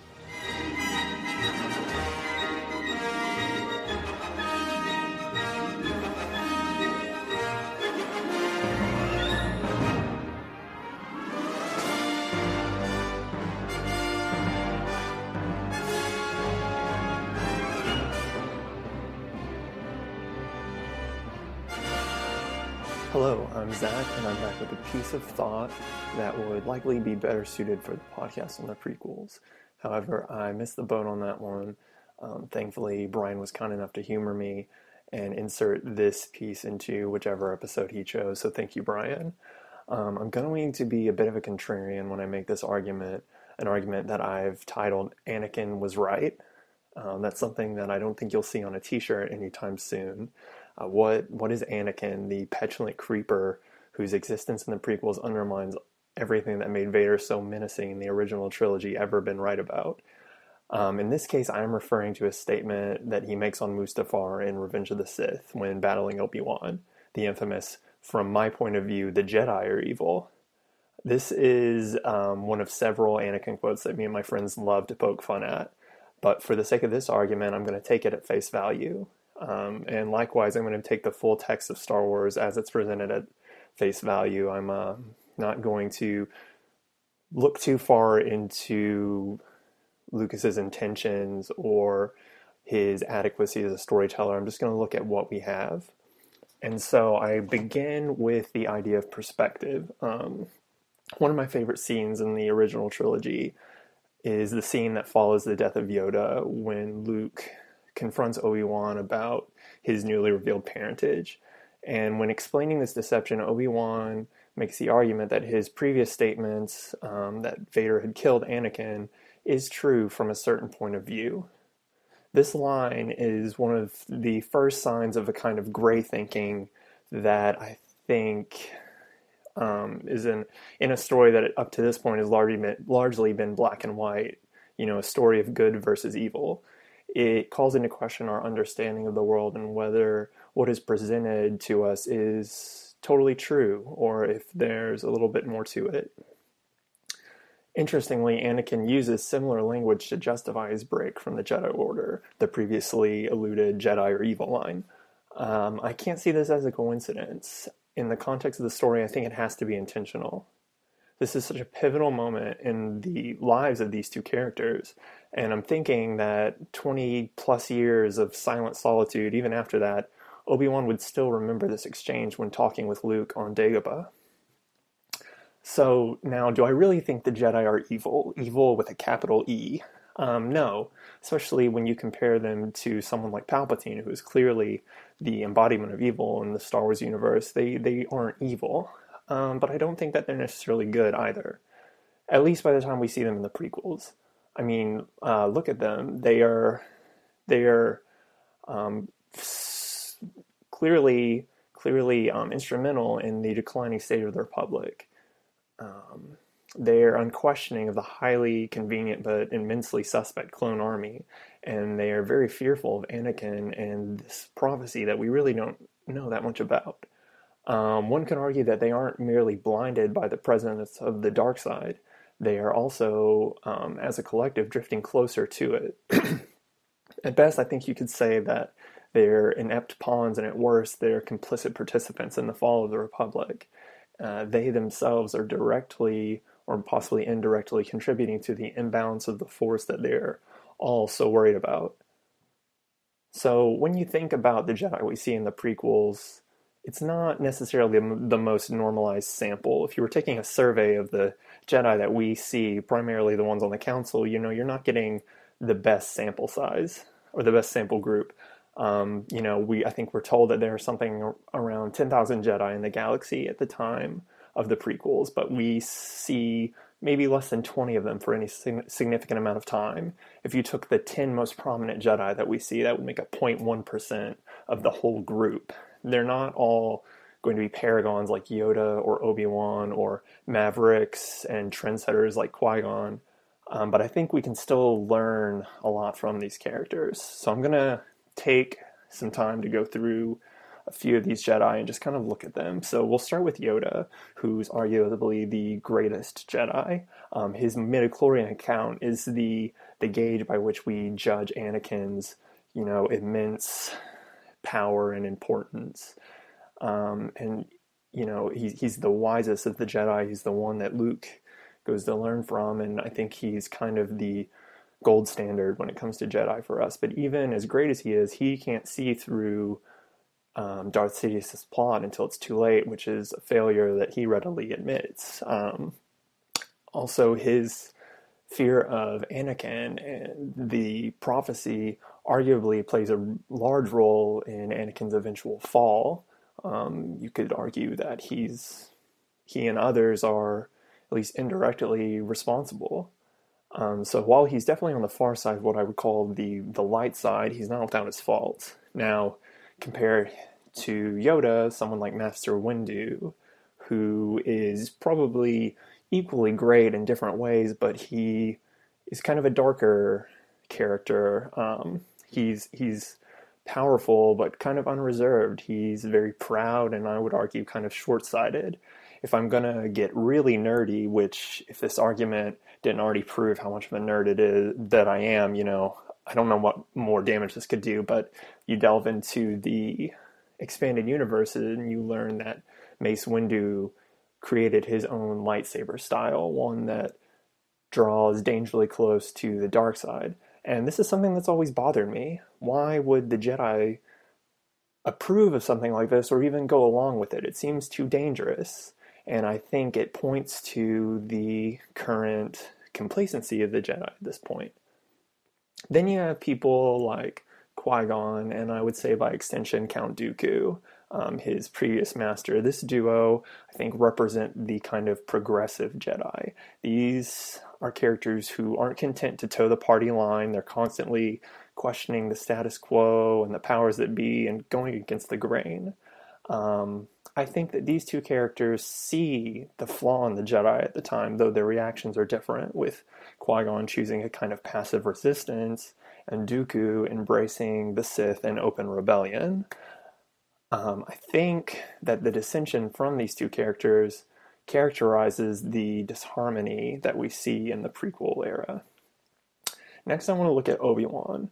Obi-Wan is the Boy Scout of the Jedi, the Superman, if you will, if you are one who makes that comparison. He is kind, he's innocent, and he's more than a little naive. If there's one character that I think embodies the idealized Jedi, it's Obi-Wan. Unless, of course, you're one of the tinfoil hat wearers who subscribe to the theory that old Ben put a hit out on Owen and Aunt Beru, but I think that's best left for another conversation. Because of Obi-Wan's goodness, I don't think he's necessarily the best cipher for the state of the Jedi at this point. When he recalls the Jedi in New Hope, he describes them as the guardians of peace and justice, which I take with a grain of salt. They were still people, and they still made mistakes, which we see numerous times. This feels more like the idealized recollection of a boy who never missed a day of Sunday school, rather than a unbiased recollection. Likewise, when he declares Anakin is truly lost for his rejection of the Jedi and Mustafar, I think it's more a hopeless declaration of a scorned friend or brother, rather than a definitive judgment on Anakin's soul, which, as we find out later in Jedi, as Luke finds out, there's still some good in him, so he's not totally lost. And finally, there is Anakin, who I think is, for all intents and purposes, the encapsulation of all these traits. He has Yoda and Windu's power, he has Obi-Wan's idealism and naivety, and he has Qui-Gon's rebellious nature. It seems fitting, then, that this would be the one referred to in the prophecy to bring balance to the Force. And if the Jedi were off the rails by this point, take them out of the equation, as he does seem to do the trick. Not that I condone mass genocide, of course. This leads me to my final comments on perspective in the Star Wars universe, particularly regarding the prophecy of the One and the nature of, quote, balancing the Force. I think I, along with the DC3 guys, may have touched on the whole prophecy thing in the prequel episode, but we've had so many off-the-air conversations I can't say for sure. So, basically, just to sum up my thoughts on the prophecy, I don't think it's necessarily something we can put a lot of stock in. For one, we don't know a lot about it. There's no way to prove its validity, no real indication of what it refers to, or even how the Force is to be balanced. I think the Jedi of the prequels take this prophecy and kind of fill in the blanks based on what they're concerned about at that point. The creeping presence of the dark side, and this perceived decline of the Republic. I think they are looking for a savior and take the prophecy and this boy as kind of a safety blanket, if you will, even though they're kind of still afraid of it. And so I don't think they offer the most reliable and unbiased view of the world at this time. So what really constitutes balance of the Force? And I upfront make no claim to be an authority on this, but I think there are a few viewpoints that people often take, and I kind of want to look at those. I think the majority would say that they would side with the Jedi and say that elimination of the Sith would bring balance to the Force. This, of course, assumes that the Jedi themselves are balanced with the Force, which I hoped that I've established isn't the case at this point. Others would take a more literal approach and say that balance comes from having an equal number of Sith and an equal number of Jedi, which I think is the position that Brian takes. And by the end of Revenge of the Sith, we do have that. We have 2 Jedi, Obi-Wan and Yoda, and we have 2 Sith, Vader and Sidious. I think that this is a fine theory, but it doesn't quite sit well with me, mostly just because this doesn't last. This isn't where the story ends.